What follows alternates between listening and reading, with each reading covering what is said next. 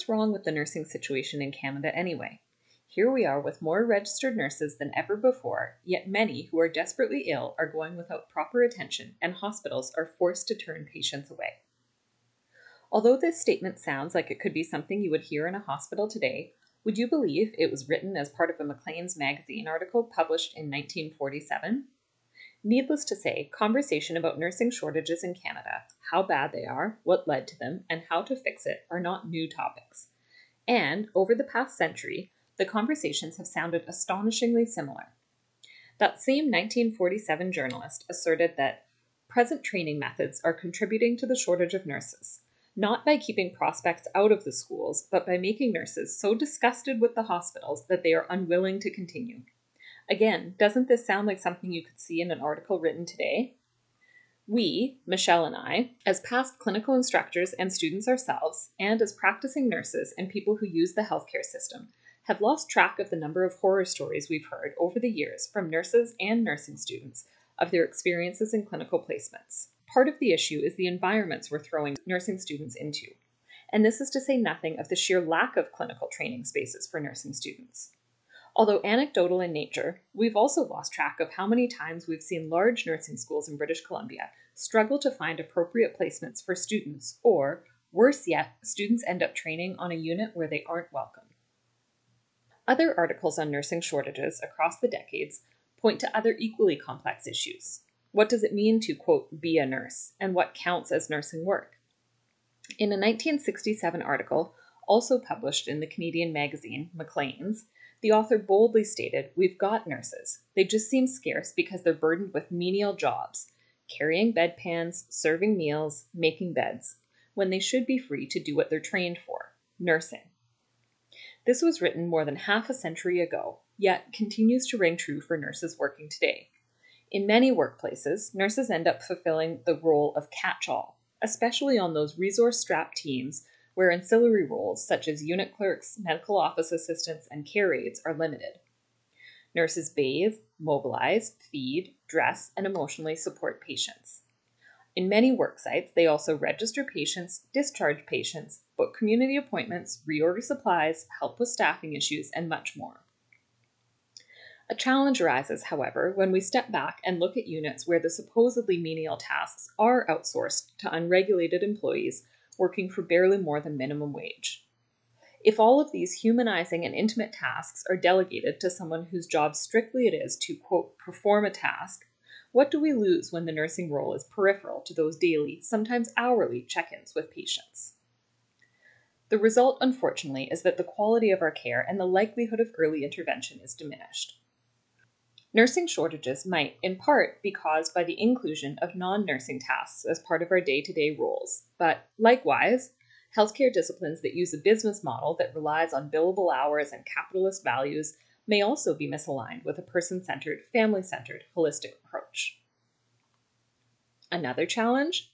The fine line nurses walk between being perceived in the public and political arenas as either angelic, altruistic saints for whom their work is a calling, and therefore requests for additional funding, training, and workplace benefits may appear selfish, or the hardened, union-focused nurse who will walk out on patients for whom the role is nothing more than a paycheck, and therefore requests for additional funding, training, and workplace benefits may seem callous.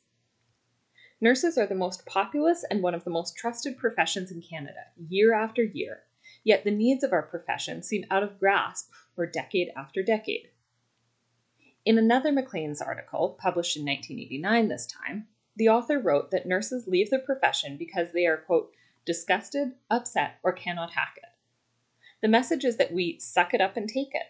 Are we expected as nurses to, quote, hack it in disgusting and upsetting circumstances? And might this undercurrent be part of why nurses burn out, too often feeling alone, isolated, and shamed for what are very human responses to inhumane working conditions? This is to say nothing of the myriad other factors that impact nurses' work, things that have been written about again and again in the face of nursing shortages over the past 70 years. Nurses work in hierarchical systems that continue to place physicians at the top, accommodate their practices and paradigms, and within an illness-focused, pathologizing biomedical system, nurses feel the moral distress of being asked to do more with less, stand under pressure to show up and be successful in a range of roles across some of the most grueling human experiences, from war to pandemics to caring for aging populations, all within a system whose ethics and funding have struggled to keep pace.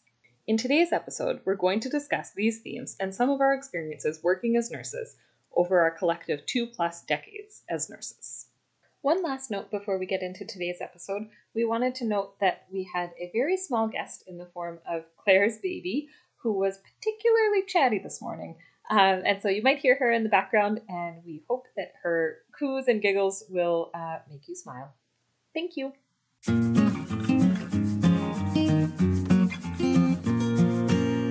Hi, Michelle. So thanks so much for being with us this week. I'm really looking forward to our conversation about nursing shortages and kind of how it showed up in both of our careers. Just to get us started, the first question is, what's the first thing that comes to mind when you hear the word nursing shortage? And is this something you hear about a lot? Shortages of nursing is something that I've heard about a lot throughout my career. I graduated in 2008. And when I started working in nursing, I started in Vancouver at the University of British Columbia Hospital in inpatient mental health. And it's been an ongoing thing. There was short staffing in mental health, the clinical area that I worked in, throughout my career. I remember some of the first shifts that I started working as a new graduate nurse. I would be the most senior person on staff sometimes, or the only full-time or regular staff on shift, because there was an ongoing issue with being able to staff those units and to staff mental health in general. And the nursing shortage, as far as what I hear from the union and issues, particularly in British Columbia, it's been an ongoing thing. And that's since 2008. So it's relatively recent, but not that recent, if that makes sense, because I've been a nurse for 14 years and it's been an ongoing thing throughout my career. And I heard about nursing shortages even before I was a nurse, because my mother is a nurse. She was an LPN, and we were living in Calgary in the early 90s. So in 1990, we moved to Calgary, which is in Alberta. And at that time, there was a huge nursing shortage. There was strikes. There was a lot of changes in the government as far as spending in healthcare on nursing. So nursing shortages have been an ongoing thing throughout my life and throughout my career. How about you, Claire? Yeah, similar. I remember hearing about nursing shortages from early in nursing school, but it's also interesting because I feel like there's been this like almost opposite narratives that have followed me through my career, where sometimes you hear about nursing shortages, and then other times you hear about like hiring freezes and that it's so hard to get work. And neither of them really seem to ever amount to anything. Like, I remember when I was at the end of nursing school, the faculty were coaching us on the fact that they had never seen the hiring be so limited. But then we all got jobs, and then I hear about nursing shortages. And of course it is like that. Definitely it comes up even in my work now. We post nursing positions. It's really hard to find specially trained nurses, I find. Like there aren't a lot of nurses with experience in child and youth mental health. And so then, yeah, that's, I'd say, where I most directly experienced the nursing shortage, is looking for nurses with specialty training. I agree. It's kind of like this more complex issue where as nurses, we hear about the nursing shortage. As nurses working, we feel that there is a shortage of nursing staff, but at times the healthcare organizations put on hiring freezes because there's no funding to hire more nurses, or there's a lack of full-time availability of positions, which is interesting and more related to the business and operational side of things than the actual need for adequate care. Yeah. And I think that's part of it, is this like, what working environments are we creating for nurses? Because there is a shortage, but as we'll talk about, the reasons for the shortage are so complex.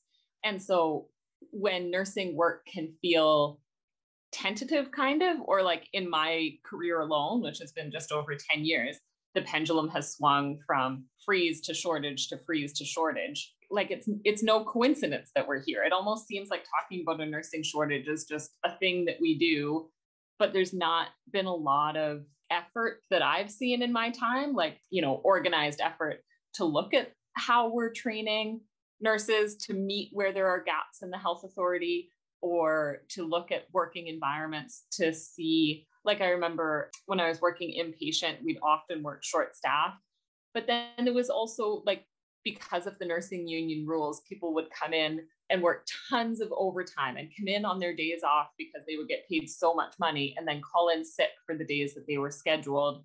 So then we'd work short. And it was just this system that I kind of thought, we're never going to get out of this unless something changes drastically. This isn't just about hiring more nurses and adding them to a broken system.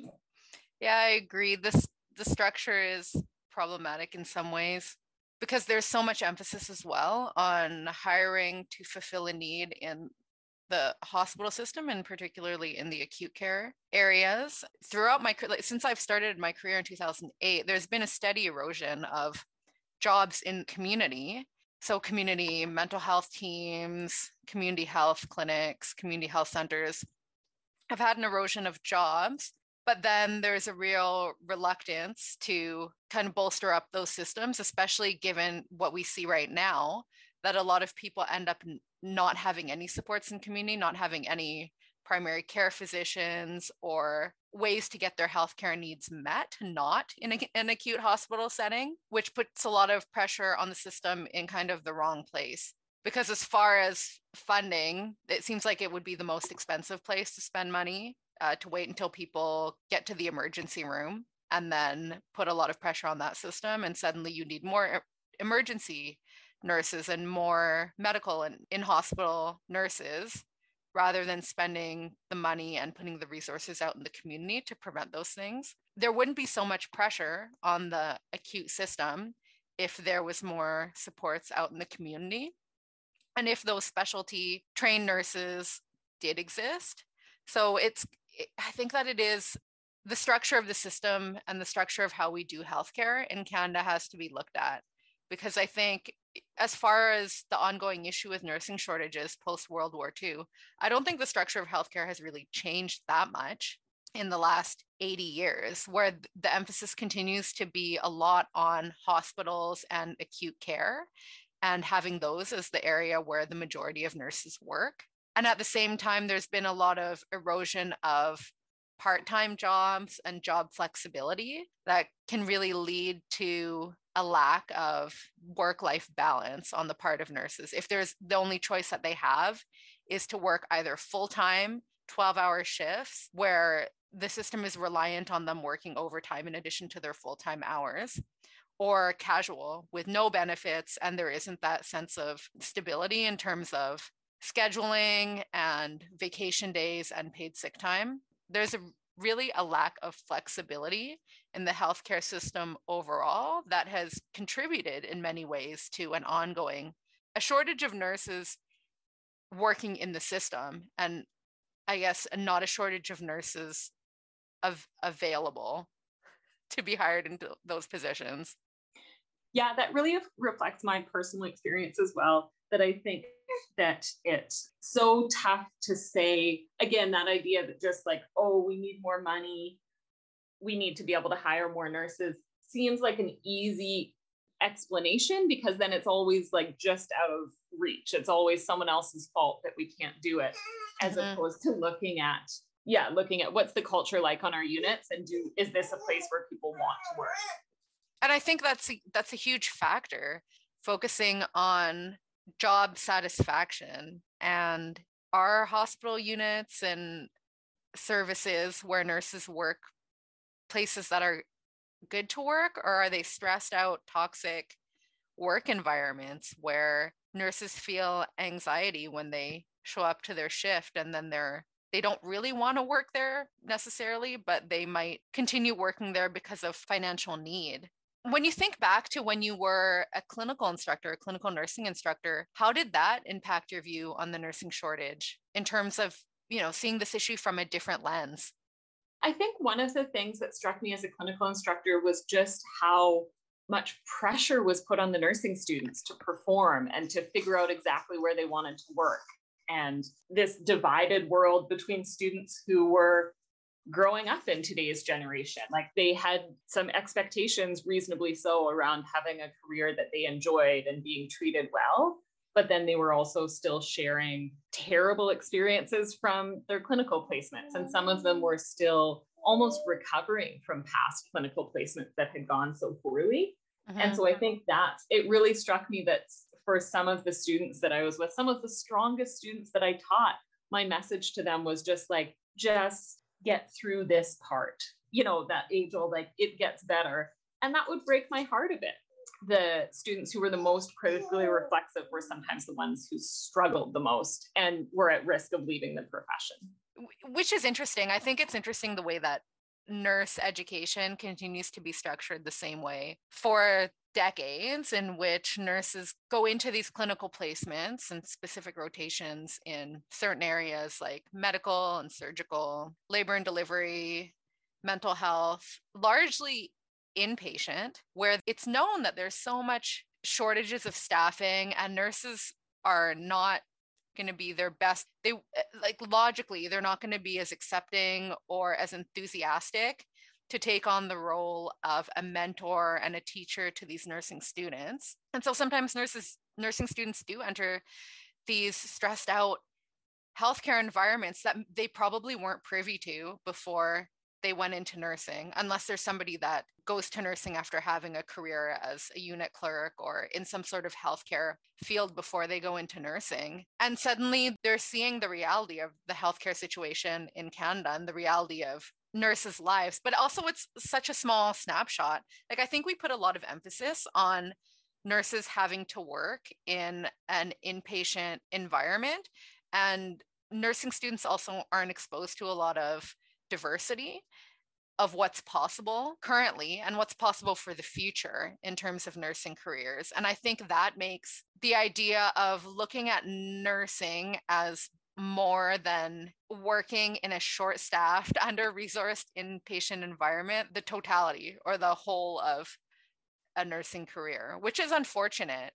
And it's wild that messaging persists, that like, oh, you need to start in the hospital, you need to start your training. I'm realizing that when I had her with me last time, we had a guest. Organize this better. But yeah, that it really strikes. It's funny. I need to have her be all right, we'll see how this goes. Yeah, that really strikes me that like in this time of nursing shortages and needing, like warm bodies in seats, warm bums in seats on inpatient med-surg units, so much of the messaging is like, oh, you need to do your first 2 years there. And I wonder how much of that is just informed by, like, they literally need nurses to do those roles. Like it seems like that messaging has persisted about you need to like pay your dues and start there. And part of me wonders, looking back too, that if those units were run differently, if they were run with better work-life balance in mind, would it be easier to staff them? Because as I think about it more, and as we're having this conversation, I'm realizing I've always said I would hate working med-surg. Like there's no way I could ever do it. And so much of it is because of how the units are run and because of the hierarchy, because the units that I witnessed as a nursing student were so toxic. Like it's not the nature of the work I always really loved, and being able to be with people really across the life cycle. If you're on a med-surg unit, like you get such a wide age range and such a wide range of medical diagnoses and needs and family dynamics and personalities and all the things. But it was the workplace culture of the med-surg units that I worked on that turned me off. And so again, it's kind of like, what are we doing? Which kind of leads to the next question. Do you think what strategies might help to alleviate the nursing shortage in your perspective? I think that's a complex question, because I think what we're doing is currently trying to think of strategies that are very short term and not thinking of it in the long term. So for example, in the province of British Columbia, there was an announcement made last week or the week before about hundreds of new seats being opened at the post-secondary institutions that train nurses in order to get more nurses into the system, which is great, sort of, because having students at post-secondary institutions taking nursing courses doesn't necessarily mean that those nurses will end up working in healthcare. It doesn't necessarily mean that those nurses will end up to alleviate the short staffing in the places and the units that they need them in British Columbia right now. And that's not really a short-term fix, because nursing school takes at the very least 2 years if you're doing an accelerated program in which you have a degree or some university credits before you start, and at the most 4 years full-time study in order to get your nursing degree, because the Bachelor of Nursing or the Bachelor of Psychiatric Nursing is the entry to practice level for nursing in the province of BC and most of the provinces and territories in Canada. So that's not really a short-term fix. I think that looking at workplace culture and ways to retain nurses would be a good place to start, and to look at destigmatizing places like medical, surgical, these high acuity areas, these areas with high acuity patients, and where nurses traditionally, might not have wanted to work there because the patients are so heavy and there's a lot of tasks and a lot of workload, and kind of reconfiguring that and figuring out ways to not just include nurses in the conversation about alleviating nursing shortages, but to look at other healthcare regulated and non-regulated clinicians and staff to try to help alleviate these shortages and to try to make a better healthcare system overall. I don't think the solution is just train more nurses or just hire more nurses from other countries or just hire more nurses from other provinces, because that just creates a shortage in someplace else where it's not our problem, because now we have the nurses here. And those are strategies that we've already been using since post-World War II. So since the 1940s, we have been trying to recruit nurses and recruiting nurses from places like the UK and the United States and other provinces to try to alleviate these shortages. Obviously, it's not a long-term solution. What are your thoughts, Claire? Yeah, I agree. I think that there's so many complex factors that have contributed to us having a nursing shortage. And so the solutions will also need to be complex. And I really do think, as you've touched on, that it comes down to looking at workplace environment and culture for the places that are existing, looking at units where there's a lot of turnover and units where there's not a lot of turnover, and learning from that. And then also, which I'll be curious, I actually don't know much about how much partnership there is between nursing schools and the health authorities to figure out where are the largest gaps, like because again, what I see directly is child and youth mental health and substance use services. And there's no training on that in nursing schools that I know of. It's really a specialty that nurses have to kind of build for themselves. And so I wonder if there would be opportunities for the nursing schools to be a bit more responsive and just having a bit more, like maybe opportunity to specialize within nursing school, so that nursing students can kind of see the light at the end of the tunnel. And then there's a bit more of a fit for when they finish school, they know they're training in a specific, obviously they need to be generalists. I think there's a lot of benefit to nurses having very generalist training, but then having it be a bit more appealing than that messaging that nursing is happening at the bedside on med-surg units. I think that does a disservice to the profession. Yeah, and I think it's interesting that you mentioned that, because in my PhD research on Riverview Hospital and the changes that happened for psychiatric nurses as the large mental health institutions were closing, the government the association and the union at the time did advocate for the government to direct funds to train those nurses for different jobs and to train them so that they could work in the community and places where mental health services were needed. That's an interesting solution or an interesting strategy that would be really beneficial, I think, right now, to not just open up seats for new undergraduate or, that first level of entry to practice for nurses, but to put funds towards training nurses in specialty areas and areas where more training is required in order to work, like occupational health, high acuity, labor and delivery, community mental health, adolescent mental health, pediatrics, OR, to have this money available to train those specialty nurses. Because I also don't know if there is a study or if there is statistics on which areas in particular are the most in need or the most short-staffed. There probably is. I think there's also value in thinking about how not nurses and other types of clinicians can also help support the healthcare system and health and wellness in terms of, not just relying on a hospital system to help people be healthy. Yeah, I really love your idea of not just talking to nurses about how to address this issue. And I wonder, like, it seems like it would be such private data within the health authority to know which units are the most short-staffed, but that would be helpful information. Like, I would love when I'm looking for like in future, if I was ever looking for a job, or in the past when I've been looking for a job, I would love to know what the turnover was like at a specific unit. Like, I just picture it would be amazing to have an interactive dashboard for different units at different health authorities and look at, are they short-staffed? Or what is the turnover? But even just voicing that question, I think, oh, that feels like very private data. So there is maybe a bit of an attitude about these conversations within nursing that it's like something you don't speak of. Like, you just speak of the nursing shortage en masse, or like on a broad spectrum. You don't drill down. And so, yeah, I'd be super curious to drill down and yeah, just have the opportunity to look at what is actually happening in real time. And I'm sure that people are doing that within the health authority. It's just not something that I'm privy to at my level.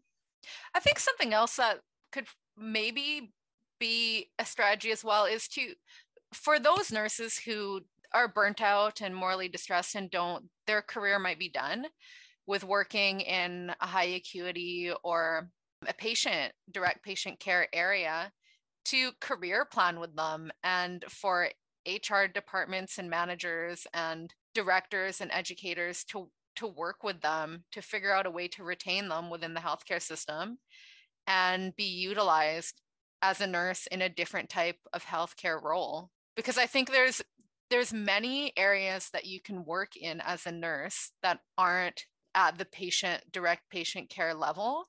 And I would hazard a guess that some nurses, when they're early in their career, like 1, 2, 3 years in, which is where the most attrition happens, that they're thinking, I wasn't successful at the bedside. This is too stressful.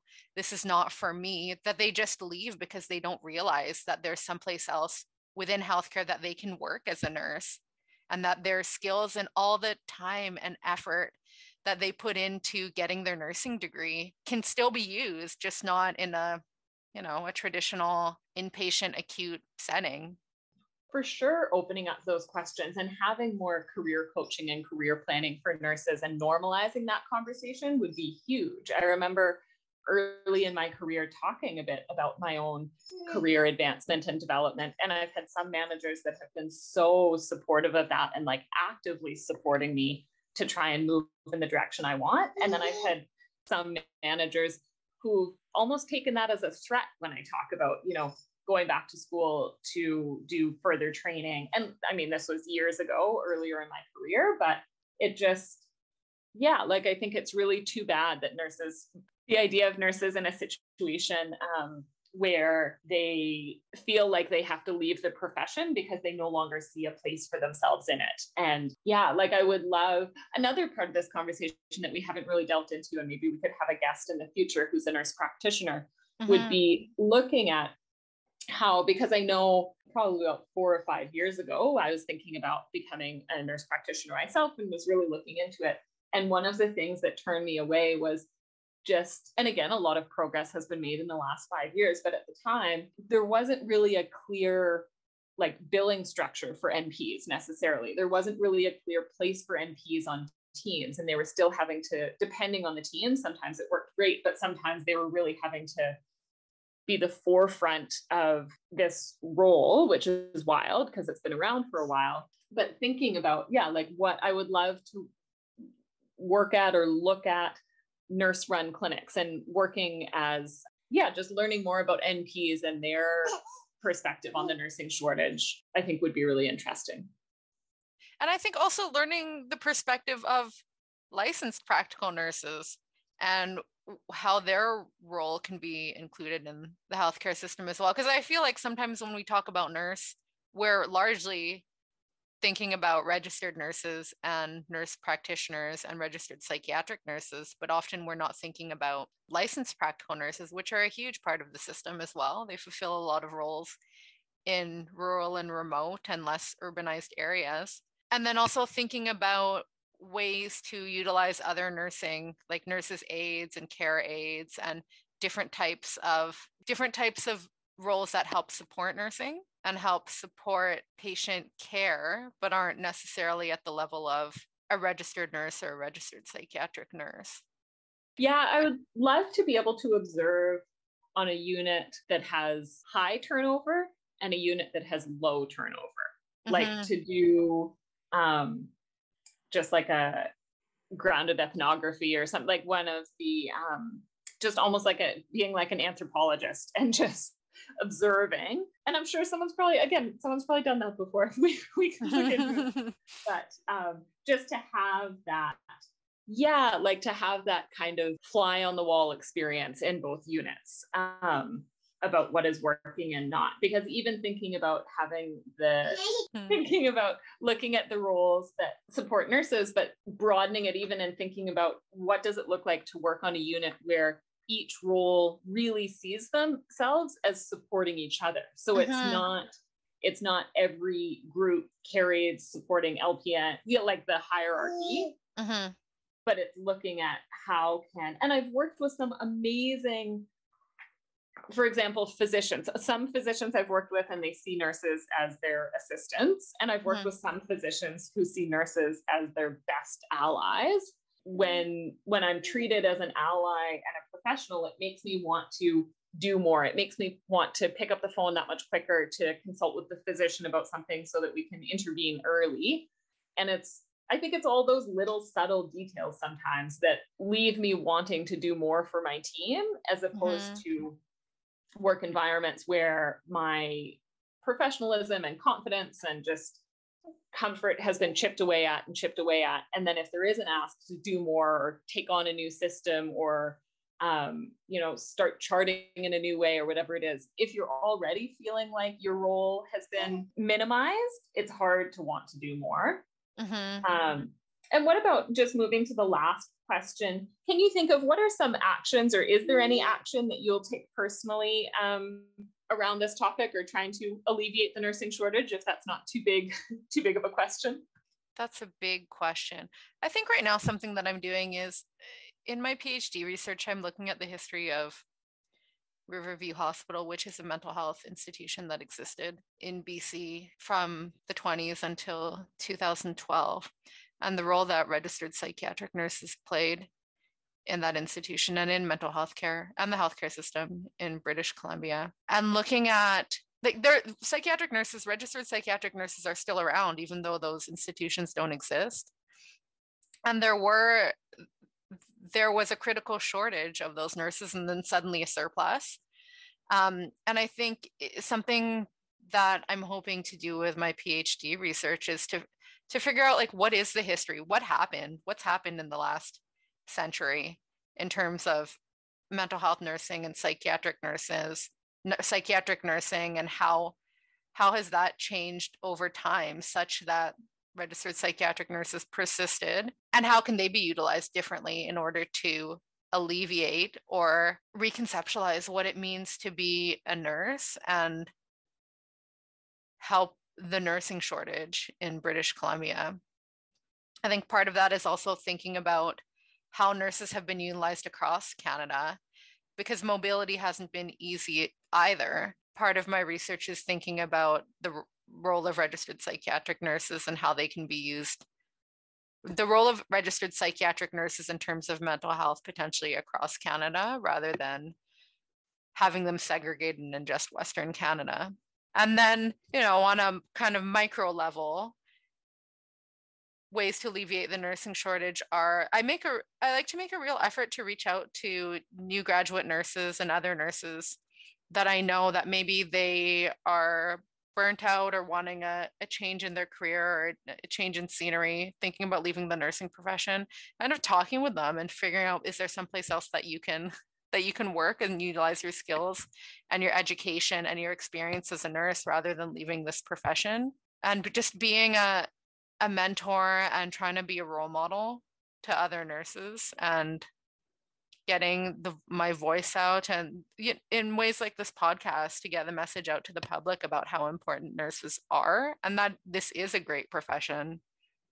Because I think a lot of the media messaging right now is that the healthcare system is terrible and everyone's overworked and every place is understaffed and there's mass death with COVID and the opiate overdose crisis. Like, what a terrible career to get into, but it isn't. I think nursing for me has been a wonderful career for the last 14 years. And I've talked to lots of nurses in doing my PhD research that had 30, 40-year careers as nurses and in healthcare, and they loved it. So those messages aren't as publicly out there as some of the, crisis ones that sell newspapers. Thoughts, Claire? Yeah, I agree. That's a big part of it for me is kind of on that micro level.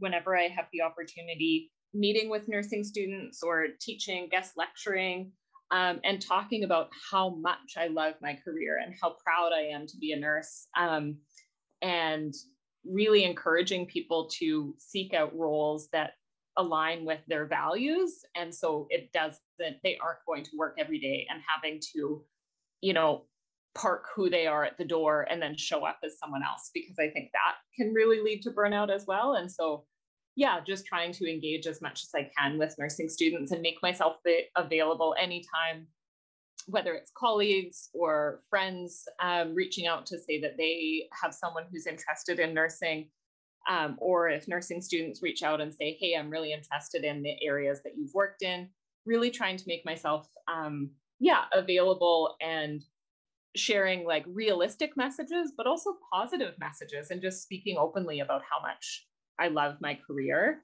I think is one part of it for me. And then, as you said, also things like this podcast or the short films we've made, trying to expand, do my little tiny part to expand maybe even just one person thinking about nursing and the nursing role, allowing myself to be creative, even about my own career and role, and actively trying to see that as fluid, so that it's not just this linear, like start at the bedside, move to management, stay at middle management for my whole career. Like I don't see that as the only option. In terms of the larger, like more of the systems wide picture, that's a bigger question that I feel like you can ask me again in 5 years. It is a big question. It's a super big question. But I think, yeah, it's a valuable question. And I think at this point in our careers, both of us, I've been nursing for just over 10 years and you for 14. And so we are kind of at an interesting point in our careers to think, what have we seen so far and where are we going? We're, kind of in the middle phase of our careers. And so I'll be curious to see how we continue to tackle this question. And I found it really eye-opening to read those different articles from the Claims magazine across the years and think, these themes aren't terribly new. Conversation about nursing shortages isn't new.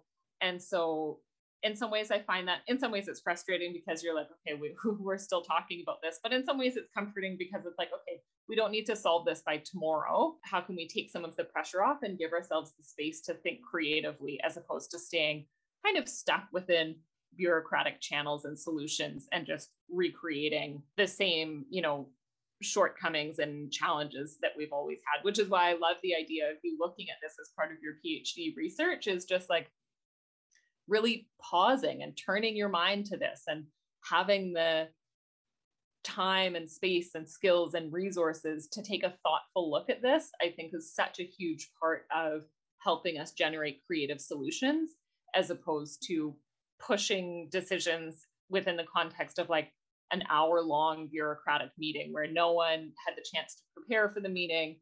You're kind of going through a PowerPoint super quickly that someone's prepared and then expected to make a decision then and there. that will have huge impacts. I think often we don't have time for exploration. We don't have time for the types of conversations that yield creative solutions. And so I love that you are, tackling this in a more kind of expansive way in your PhD research. Okay, great. We've come to the end of another episode of The Shift Change. Thank you for joining us. Awesome. Thanks so much.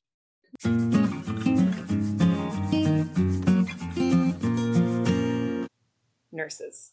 The public loves us, wants more of us. The government repeatedly says they're going to train more of us, yet there never seems to be enough of us. In the context of the Lower Mainland, where we work, the cost of living is ever increasing. Attracting strong candidates for nursing roles, from staff nurse to educator to manager and executive director, is a complex endeavor. We hope this month's episode got you thinking about what we know for sure, what we take for granted, and what narratives might be outdated and may no longer serve our profession, but we continue to perpetuate. Are we part of the problem or the solution? Maybe both. The factors that have resulted in nursing shortages are many and they are complex. Not surprisingly then, the strategies to address this issue will need to be equally nuanced and layered. There is no quick fix, and we can't turn back the clock to romantic notions of a perfect time in nursing where all was good. Solutions like adding more nursing school seats or creating more permanent positions don't fix the inherent toxicity in some training environments, and they don't fix the morally distressed nurses in toxic workplaces. How will we keep students engaged? If we graduate more nurses, but know they access better pay and benefits outside of Canada, how do we get these future nurses to stay? Or, if we're trying to attract nurses trained outside of Canada into a system we know is steeped in and founded on racism, and again, this is also not a new solution, but a strategy that we've been using since post-World War II, how do we actively adopt anti-racist policies and practices? As is so often the case, we don't have the answers, but we do hope that this dialogue today will create just one more ripple in the ocean that is our profession. Hundreds of thousands of nurses strong. 304,558 nurses in Canada, to be exact.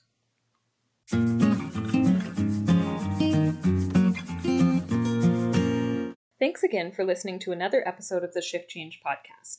If you like this episode or want to share any feedback with us, please visit our website at www.theshiftchangepodcast.ca. Our website has blog posts, behind-the-scenes photos, and links to our Instagram and Twitter accounts. We'd love to hear from you.